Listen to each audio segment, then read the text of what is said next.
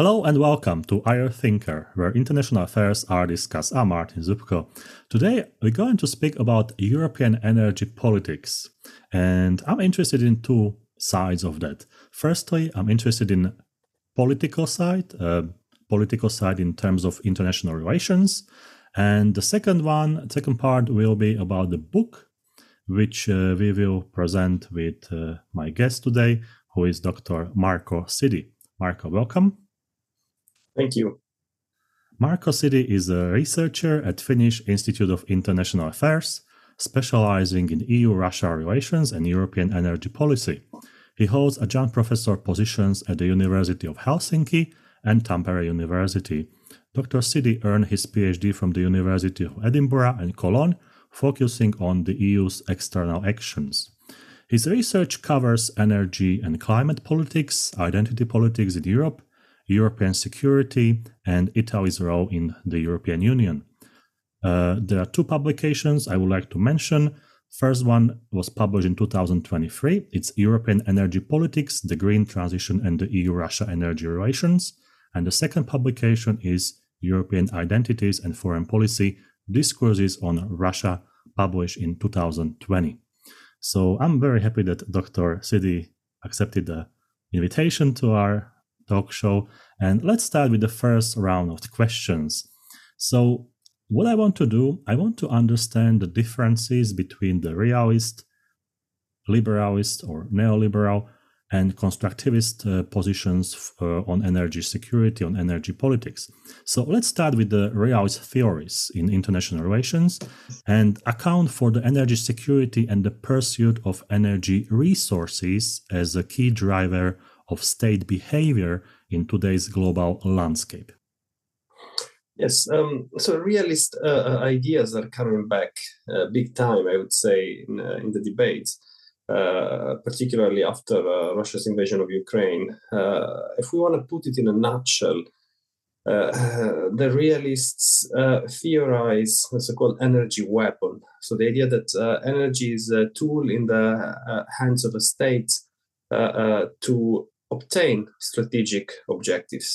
And so especially if you are a state that owns plenty of energy endowments, then you can use those resources, steer your trade and leverage on world markets in order to achieve your foreign policy goals. Now, these ideas were not so popular until recently, as I suggested, because before we had a predominant neoliberal or liberal, if you want, approach, post-independence and so on. Now it's very much the case with, of course, Russia's gas and oil exports, but the debate is even expanding. The realist, let's say, logic is applied more and more also to issues such as China's control of critical minerals for the energy transition and green technologies. Of course, this is the Western perspective.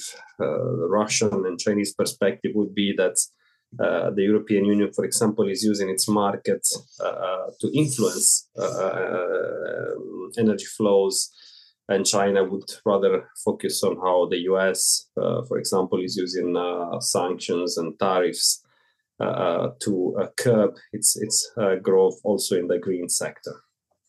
I wanted to ask you, when we speak about energy as a weapon, can this be also turned upside down or around? And can the states which are buying energy use buying energy as a weapon against states who export the energy? This is definitely a possibility. The concept of energy weapon is very broad and vague. It can be criticized in many ways, but we can have this reading, and this is definitely what the European Union did after February 2022. The attempt of depriving the Russian state of revenues from energy sales. Of course, the logic was that these sales would go to finance the war in Ukraine. So depriving Russia of these revenues by excluding it progressively and from its main export markets. And can we say a share of realist scholars in energy politics? For instance, when you have the global discussions, are those scholars mostly realist or they are liberals or constructivists? Now it's, I would say it's the heyday of new realists again. So the idea of weaponizing energy.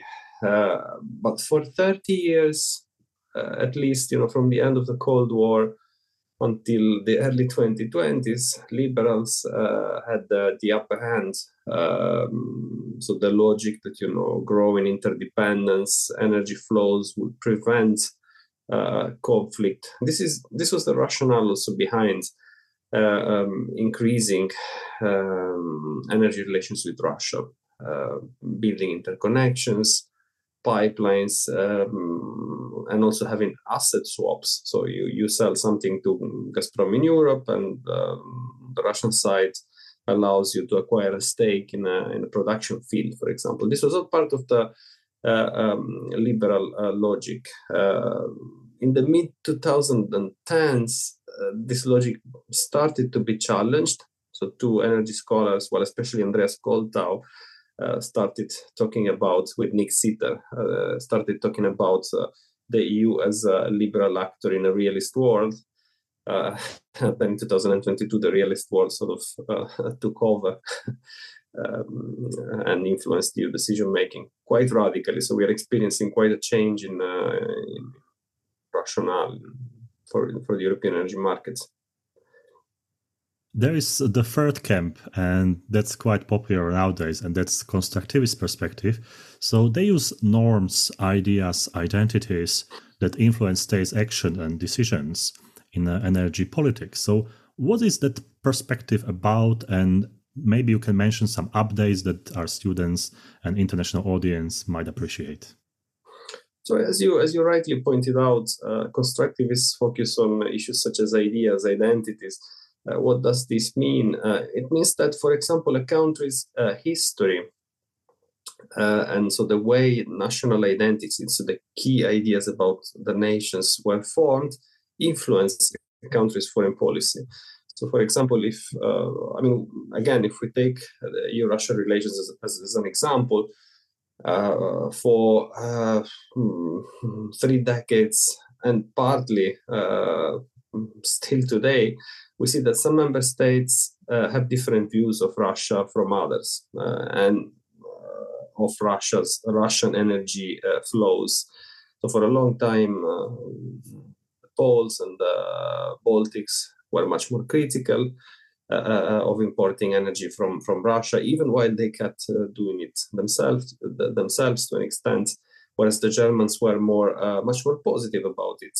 And this relates to historical experiences, of course, also to market factors, but historical experiences played a role. The idea of the Russian energy weapon, which we discussed, which can also be seen from a constructivist perspective, as an interpretation of Russia's energy power. This idea was much more popular in East Central Europe, and especially in the Baltics and Poland before 2022.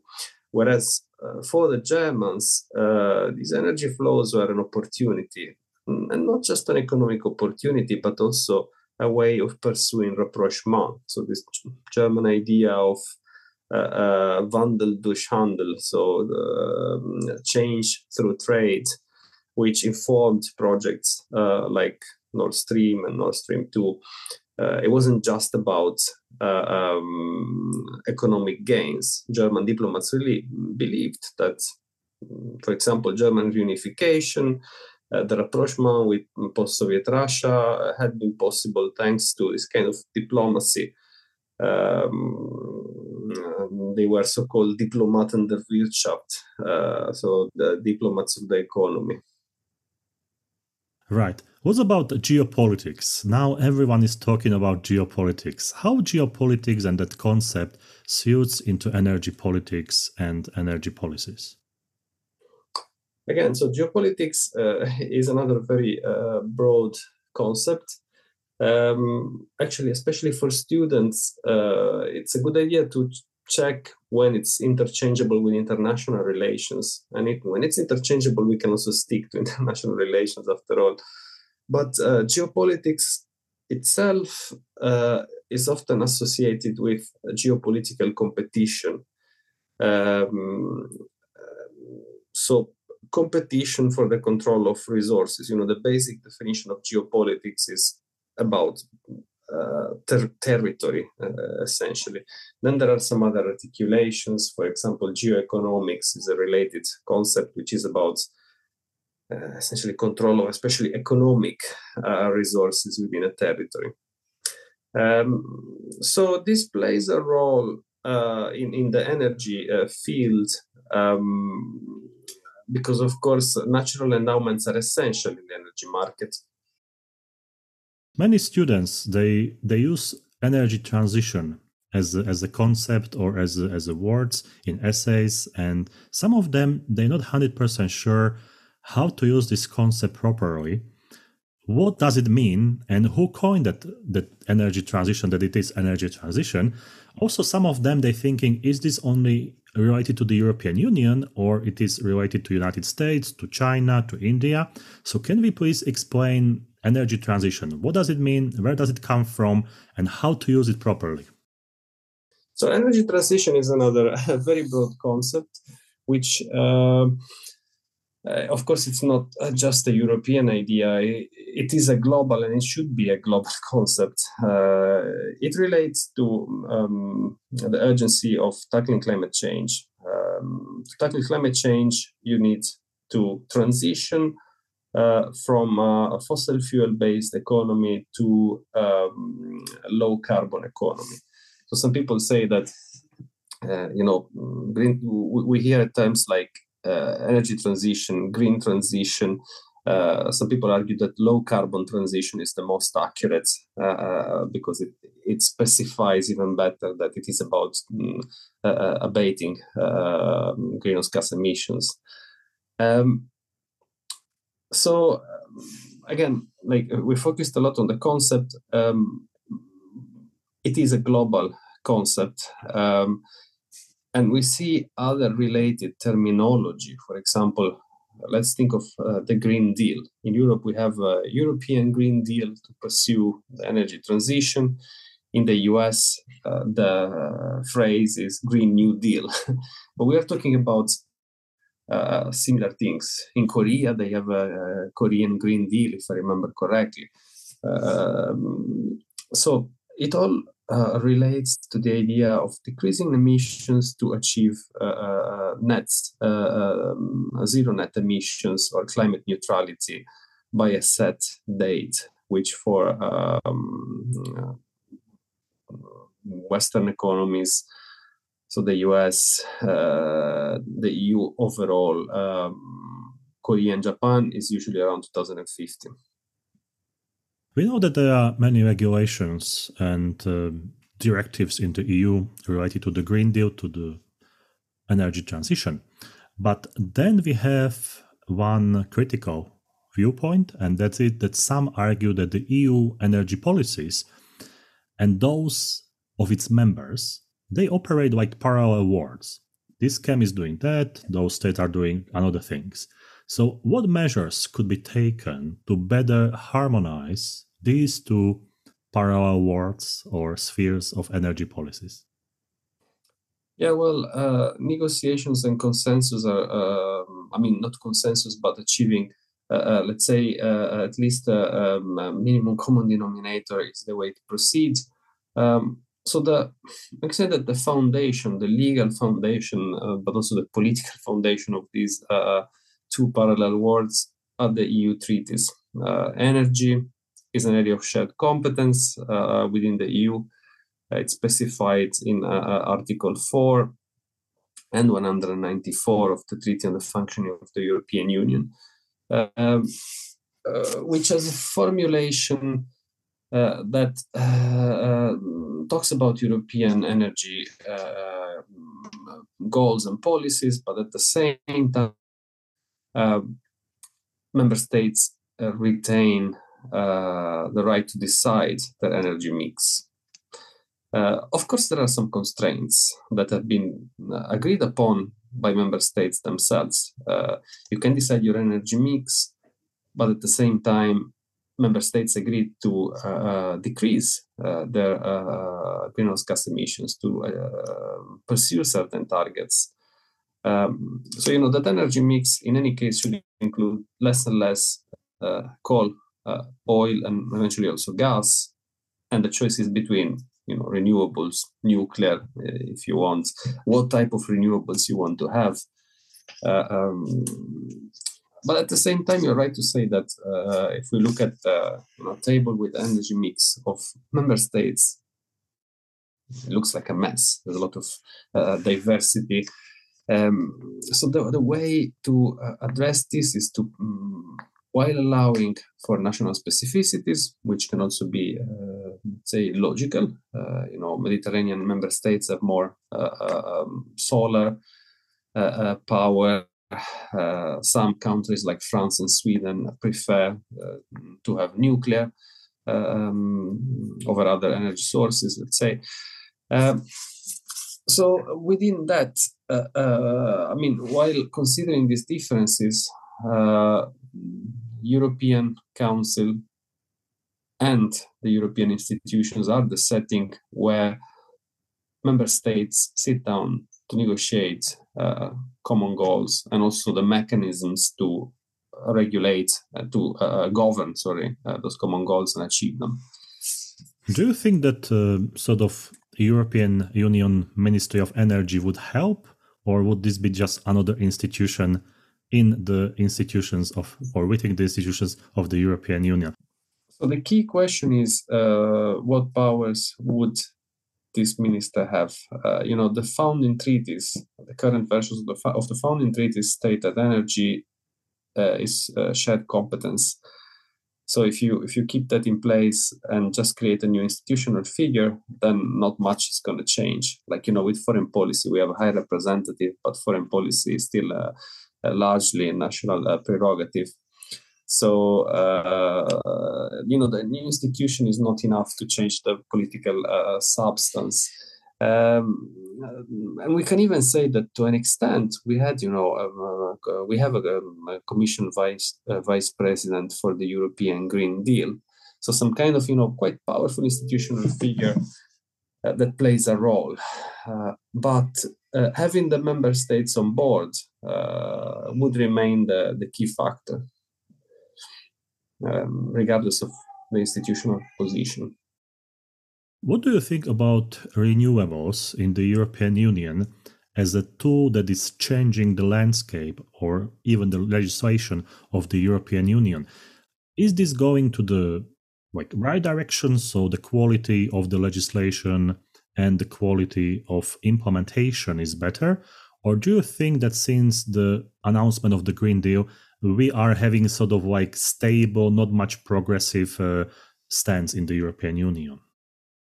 So when it comes to legislation, we saw, say, an increase in speed, ambition as well, from the second half of the 2010s with the so-called winter package, when directives like on renewables, on energy efficiency were revised. And then the European Green Deal works within that framework. Some new legislative measures were added, but the basic framework has remained the same in evolution. And we do see progress if we look at the overall targets that have been set by this legislation. We see that there is an increase in ambition. At the same time, perhaps one of the weaker points of this edifice is the governance. We have a clear governance now. There is a governance regulation of the energy union. At the same time, it was decided that the governance is bottom up. Let's say it's member states doing the reporting, following, of course, precise deadlines. The Commission makes recommendations, comments on those progress reports. To simplify a little bit, however, there is no strict enforcement mechanism, and this is just a bit of speculation. At a time when there is strong consensus on energy, on a green transition, on climate policy, like such a relatively soft governance mechanism can work. But if the weather changes, so if we have a big economic crisis and the so-called green lash, so parts of the political establishment criticizing climate policy, it is possible that some member states just don't implement, and it's difficult to induce them and to force them to do so. But for now, if we consider the various economic difficulties, the geopolitical challenges, climate policy has retained a good degree of priority for now. Right. One part of energy diplomacy of the European Union is that new initiative to buy energy supplies together. There are, a few platforms, and they're trying to pursue that. What's your opinion about this approach, and what sort of implications can you see? Yeah, so it's a way to use Europe's market power as a large importer of, for example, gas. It's this idea that we find not just in the energy field, but using the size of the EU energy market. Edinburgh-based scholar Chad Damroth talks about market power Europe. It can work to an extent, but it has several drawbacks. So one of them is that your partners, the sellers of energy, of course, won't like this kind of negotiation mechanism. And depending on the market circumstances, they might find also alternative export markets. For example, if we think of LNG, liquefied natural gas, now actually Europe had to accept quite high prices because the market has been tight for a while. The other, if not drawback, contradiction in a way, is that the idea of steering imports from the top, so aggregating the purchase of gas, having EU institutions or some EU bodies controlling or having an oversight on this, to an extent contradicts the free market logic that the European Union has been propagating for a while. So it has, it's not a solution to all evils, and in some cases it might even backfire depending on the circumstances. Right. Let's speak about the book that was published in 2023. The title is European Energy Politics, the Green Transition and the EU-Russia Energy Relations. So I got a couple of questions about this book, and one is that it appears that you focus quite a lot on Repower EU as a concept. I would like to ask you why and what is your goal? Repower EU was the European Commission's response to Russia's invasion of Ukraine. Within actually a matter of days, if we think of the first published draft of Repower EU, it's from the 8th of March 2022. So within a few days, the European Union published this policy document, which made clear that now the EU aim to cut considerably. I think that the initial document talked about 2/3 of gas imports. And So it became a bit of a mantra in the EU that this is the goal and it has to be achieved by diversifying fossil fuel imports away from Russia, increasing renewable production and energy efficiency. It was, and even in the subsequent version, the May 2022 version, it was a political document, or like setting political guidelines. And we can see this also in some of the short-term outcomes. It is difficult to imagine that the European Commission calculated all the possible market consequences that this would have within such a short period of time. At the same time, the logic of the document has remained the same, and the EU has been quite consistent in its call of at least decreasing for now substantially gas imports from Russia, and not to forget, of course, oil imports as well. Many long-term contracts have been signed with Gazprom in European unions, and students are interested in what's going to happen with those contracts if they can't be fulfilled. Is the EU expecting like legal fights with Russian Gazprom, or how this matter is going to settle? Yeah, this is it's a good question, and there's several aspects that also relate to they change depending on member states. So the contracts usually have a force majeure clause. So if something major and unexpected happens and the gas cannot be delivered, then, the exporter, for example, has a valid excuse, to put it simply. The destruction of Nord Stream, for example, could be seen as one such cause. Because the legal issues can come from either side, the legal action actually from both the importing countries and the exported.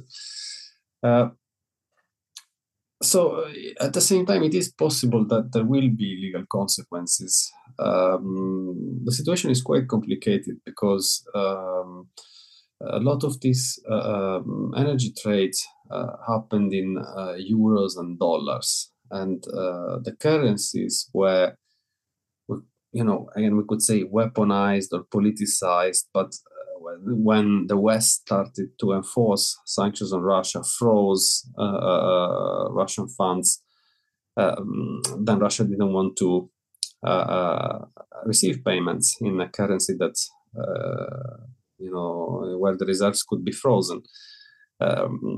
So this is yet another issue that should be taken into account. Then Russia devised payment mechanism that, the West said it was about circumventing sanctions. Russia would say, no, it's because actually we want to receive the money and not, just fictitiously have it in some bank account and you freeze it. But this could also play a role, in the legal developments that we might see. It's quite a complex picture. There is a chapter about EU-Russia energy relations in your book. And this is some of your specialty when you're researching EU-Russia relations. So can you please tell us a few words about this chapter? So this chapter, it's actually chapter 6 in the book. It's quite closely related to chapter 7, which is about Repower EU and what happened with the invasion of Ukraine. Chapter 6, so the first one, is a bit about the history of that energy relationship. So taking stock of over half a century of growing energy trade between then Soviet Russia and countries of the then Comecon in East Central Europe and Western European countries like West Germany, Italy, Austria, neutral Austria back then, which started to import Russian gas in the late 60s, early 70s. So the chapter reviews quite a bit of that literature that you mentioned, or at least some of the most prominent examples, and provides what is hopefully a handy summary of different views and developments with a focus on the latest developments. Different perspectives of member states on energy trade with Russia, which might even resurface.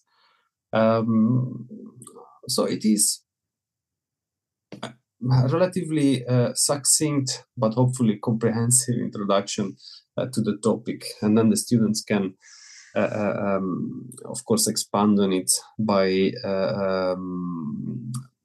reading the literature that is referenced. For example, another recent book on the topic, or relatively recent, completed before the start of the war in 2022 in Ukraine, is Dan Gustafsson's Red Gas,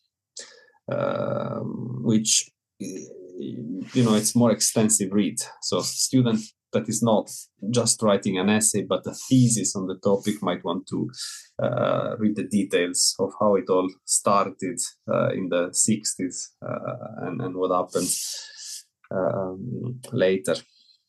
You mentioned students, and there is a question from students about Green Deal. I know you have a chapter about Green Deal in your book, and the question is the conflict in Ukraine. Is it possible that that conflict might have implications that the Green Deal will speed up in the European Union? Yeah, this was the idea of Repower EU. We decrease dependence on Russian fossil fuels by accelerating the transition. So this is the logic. It's driven, of course, by the war in Ukraine, but also by climate change and worsening climate change. At the same time, the war can have different effects. Because while the European Union accelerates domestic energy transition, it is also looking for other exporters of fossil fuels. And to switch, for example, to import less pipeline gas from Russia, you need to import more liquefied natural gas. So you need import terminals for LNG, which not every country has. Germany, for example. This means putting more money into fossil fuel infrastructure, and importing LNG is not necessarily greener than importing pipeline gas. Actually, you find reports showing that if you import gas from far away, whether it's the US, for example, or Qatar, you also have to count, transportation, emissions related to transportation. Also, another side effect is that the EU, by using its market power, can offer maybe higher prices to LNG sellers that then start selling to the EU rather than to Latin America, for example. And Latin American markets, following on this example, that don't receive LNG could revert to coal. So you might, let's say, not increase emissions in Europe, but you have an increase in emissions elsewhere. And of course, the planet is one. So climate change is a global phenomenon. I also think that it's important to mention the origin of LNG, because as we know, in the United States, there is that share of gas, fraction and mining. And there are so many documentaries how environment is suffering in the United States when they're doing that style of mining, that natural gas. So on one hand, we can say, oh, it's a clean or cleaner energy, but what's behind, it's also very important. When someone is writing a book, that's considerable amount of time. So what was your research methods, or how did you approach this or those topics? Because all of them, they are quite difficult topics. It's not a simple topic that you can write while you're drinking coffee. So let's shed some light on this, so we know how a researcher works in real life. Yes. So first of all, the book is the result of several years I would say, almost 10 years of research. Some of the chapters appeared in earlier versions as journal articles or conference papers. And I received plenty of feedback. Feedback is very important to refine your ideas.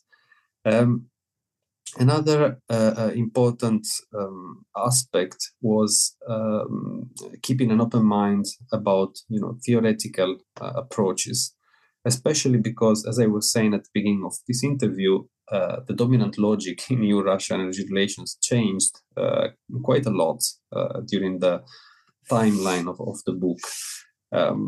So multi-theoretical approach was important to understand why a liberal logic was dominant in the 2010s, and then it was eroded and even overturned to a good extent in 2022. So theoretical plurality, data, of course, is also very important.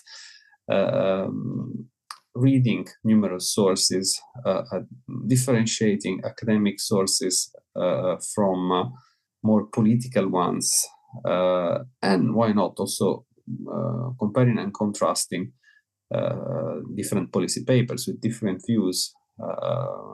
These are all useful aspects of this research. I also deal with the Russian foreign policy, and I know that it's not always easy to get information about Russia or from Russia. And there are various reasons for that. It's not only politics, but there are also other reasons.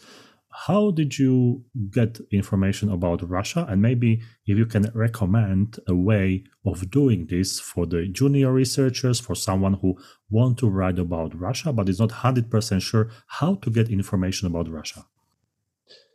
No, this is a very good question also because circumstances have changed again during the last few years.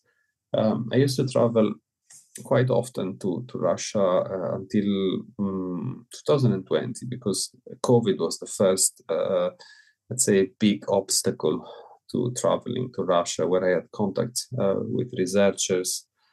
Reading their work was very, very useful. Accessing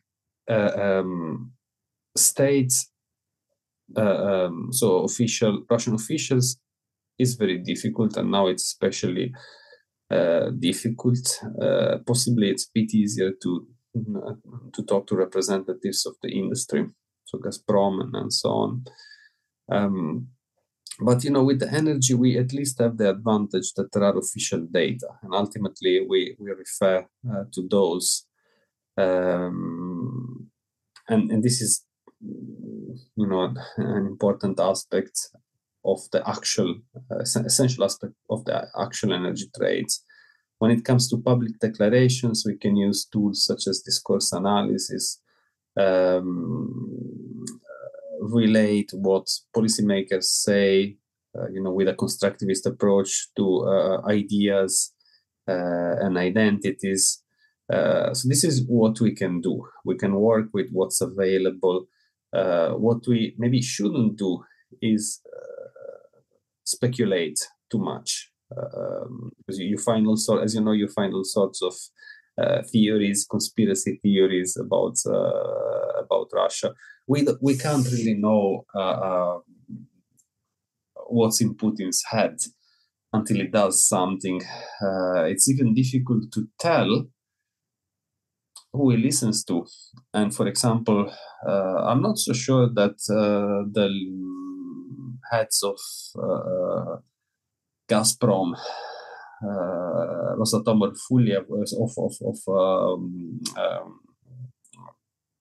Rosneft were fully aware of what was going to happen in February 2022.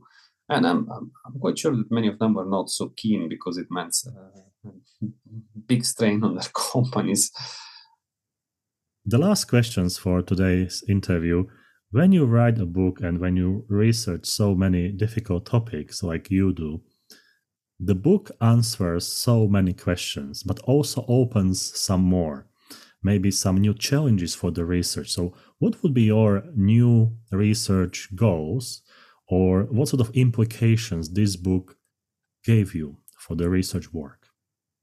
Yeah, so if we stick to the topic, exploring the consequences of the energy decoupling between Russia and the European Union is very interesting, not just for the European dimension, but for the effects on global markets.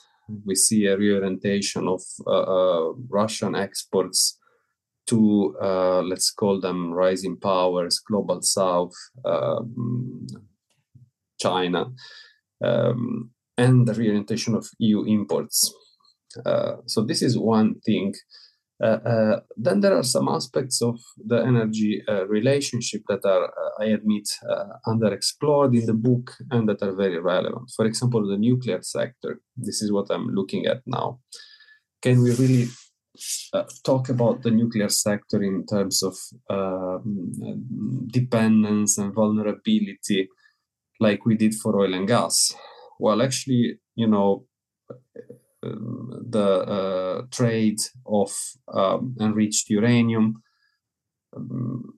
and nuclear fuel between Russia and EU countries that host Russian or Soviet nuclear technology is continued. So it didn't become so politicized as in the case of oil and gas. What are the differences? What is the role of Russia's nuclear diplomacy, which is actually mostly oriented towards non-Western countries? There's always some new questions to explore. What is Russia's role, also as a vast, as the owner of vast resources that are useful for the energy transition? So let's say that as we move to new trade patterns and also to new constellations in the field of energy with the transition, there are new questions that come up. And the book is a snapshot with a specific focus between 2014 and 2020, early 2023. Now, where do we go from there? Marco, Siddi, thank you very much for your time, insightful thoughts about this very important topic, and also about your implications for junior researchers, how to research energy politics, European energy policies. It's a topic that is emerging, and I think we need more researchers to bring some information about not only what's going on, but what we should do for the future and how we should handle the green transition, New Deals.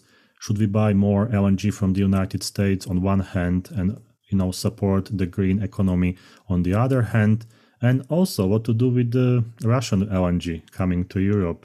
So there are many questions, and I think this interview answered many of them, but also portrayed or propose even more of them. So again, thank you very much for this. Thank you very much, Martin, for all the questions and the interesting conversation. Thank you, and see you next time.